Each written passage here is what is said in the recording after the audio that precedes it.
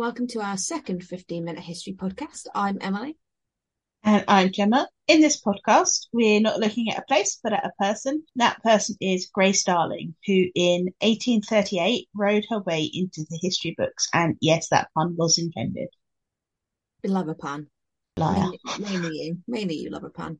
Okay, tell us about Grace. Grace Horsley Darling was born on the 24th of November 1815 in Bamborough, Northumberland. She was the seventh of 9 children born to lighthouse keeper William Darling and his wife Tasmin. When Grace was just a few weeks old, the family moved to Brownsman Island, which was one of the Farne Islands, where her father was lighthouse keeper. In 1826, the family moved to the newly built lighthouse on Longstone Island. I love a lighthouse. Yeah, They always look, romantic. yeah, I was going to say they look really romantic. But what was life like in a lighthouse? Do you think that we like lighthouses because we're quite introverted and people can't just drop over and see you? Potentially. That aspect of it does appeal to me. I reckon with enough books and maybe some Wi-Fi, I could quite comfortably live in a lighthouse. Yeah, Anyway, the stairs are like the issue. stand a stair lift. Maybe. Anyway, Anyway, well, I'm willing to bet that as much as we might fancy ourselves as good lighthouse keepers, it probably wasn't the most comfortable place to live. It would have been drafty, isolating, and you would have been on top of each other if there was, as in this case, there was a whole family. The Darling family would have spent most of their time on the ground floor, which would have been one large room, and that would have been heated by a wood stove. This would have been where they cooked, ate, and went about their day. There would have been a spiral staircase leading to 3 bedrooms above, and then the light right at the top of the tower. Once they moved to Longstone, the accommodation was slightly better, but the island itself was, quote, less hospitable, meaning William had to row back to Brownsman Island to pick up vegetables from their former garden and feed their animals. I mean, yeah, it sounded less like a lifestyle that I would enjoy right now. Yeah. So, how does Grace become famous then? A steamship called the Forfarshire was sailing from Hull to Dundee on the 7th of September 1838. When its engine failed, the captain, seeking shelter, mistook the Longstone Lighthouse for the lighthouse on Inner Farne, which was closer to the shore. The ship was then hit by a large wave which launched it into the air before it crashed down onto Big Harker Rock. Within 15 minutes, half the ship had sunk, claiming the lives of dozens of people on board. However, 9 survivors managed to clamber onto the rock where they likely would have died if not for Grace and her father William. At 4:45 a.m., Grace, looking out of her bedroom window, saw the outline of the wreck. And then by 7 a.m., it was light enough for her to be able to see the survivors. She and William realised that the weather was so poor that the lifeboat, based at Northumberland, would be unable to launch, and so decided they would try to rescue them themselves. I mean, that's a, brave choice to do if they know that the weather's not great. Very. So taking an oar each, father and daughter launched their wooden lifeboat and were forced to row for around a mile to avoid being pushed onto sharp rocks by the wind and tide.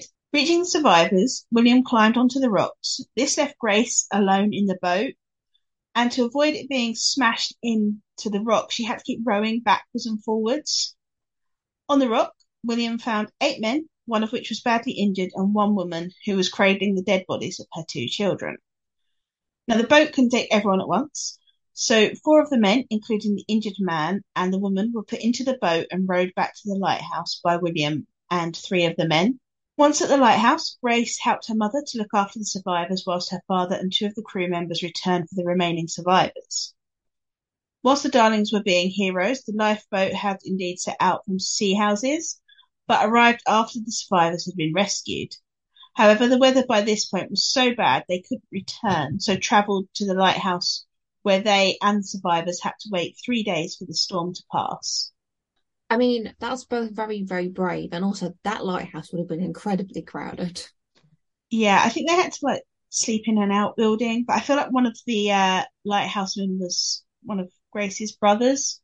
Oh, okay. So I mean, it's still very crowded. So, what did the public think of this rescue then? Well, as you can imagine, news of the rescue spread, and both darlings were hailed as heroes. Both were awarded gold medals from the Royal Humane Society and silver medals for gallantry from the Royal National Institute of the Preservation for Life from Shipwreck, which now thankfully is the RNLI, which is much easier to say. This made Grace the first woman to receive an RNLI medal. And whilst there was respect for both, it was Grace who got the most attention.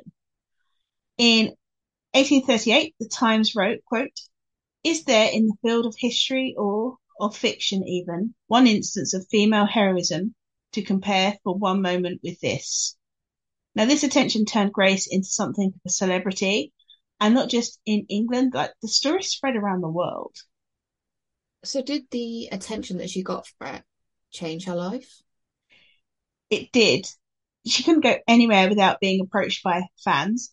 Painters sailed to her island home to capture her likeness, and hundreds of gifts, letters, and even marriage proposals were delivered to her. Donations totaling over £700 were raised, including £50 from Queen Victoria.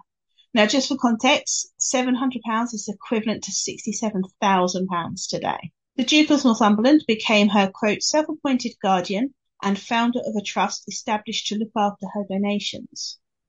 Did she like all the attention that she was getting? Grace was described as being humble and found that, quote, writing thank you letters and sitting for portraits left her little time to get on with her life, and hated the countless requests for locks of hair. She received a lot of these, like a lot, but that was quite common in Victorian times.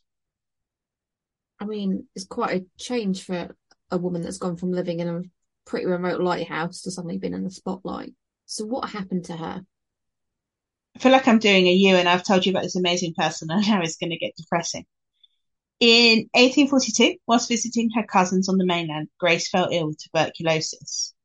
Upon hearing of Grace's ill health, the Duchess of Northumberland arranged for her to be moved to better accommodation close to Alnwick Castle, where she tended to her in person, as well as providing her with the services of her own physician. Despite this care, Grace's health continued to decline, and she was taken back to Bamborough, where she passed away on the 20th of October, 1842, aged just 26. Hundreds of people, rich and poor alike, crowded into St Aidan's Church for her funeral. Today, her grave, which shows her sleeping effigy holding an oar, is located on the west edge of the churchyard, north of her grave, and this, quote, provides a landmark for passing sailors. And it is really a beautiful monument. When this podcast goes out, we'll put some pictures up on Instagram because I was lucky enough to visit a couple of months ago. I mean, it's like such an extraordinary act of bravery that like completely turned her life on its head. Yeah. My introduction to Grace Darling came when I was much, much younger. I got a book about her. I don't remember if it was like for Christmas or birthday, but I had a book about her and I remember reading it. And somewhere along the line, my brain thought it was fiction. Yeah. And then I was on holiday in Northumberland with my nan and my other half, and we went to Lindisfarne, and there's a lifeboat station there. Mm-hmm. And it mentioned the Grace Darling lifeboat because the lifeboat was named after her. And then by some strange quirk of fate, there was a documentary on the TV that evening about lighthouses and about her rescue. Yeah. And it turns out we were staying like 20 minutes away from Bamborough, which had the church she's buried in, and the RNLI museum, which is dedicated to her. Yeah. So of course we had to go visit. And both of them, if you're in that area, go visit. That's really cool. I love it when you read about these and you think, it's such a weird thing that my brain was like, oh yeah, it's fiction because she did this really heroic, brave thing. Yeah. And she was actually real. So if you want to know more, then please pop us a message for the sources we used in this podcast. We'll also pop the details of the Grace Darling Museum and St Aidan's Church in the podcast description, should you want to visit yourself. And as I said, there will be, when this goes out, we'll post pictures to our Instagram, so you can check them out as well. Yes. This is the last of our 15-minute history podcast for 2022. We will be back next year with lots of new and exciting people, places, and events from history. But until then, take care of yourselves and each other.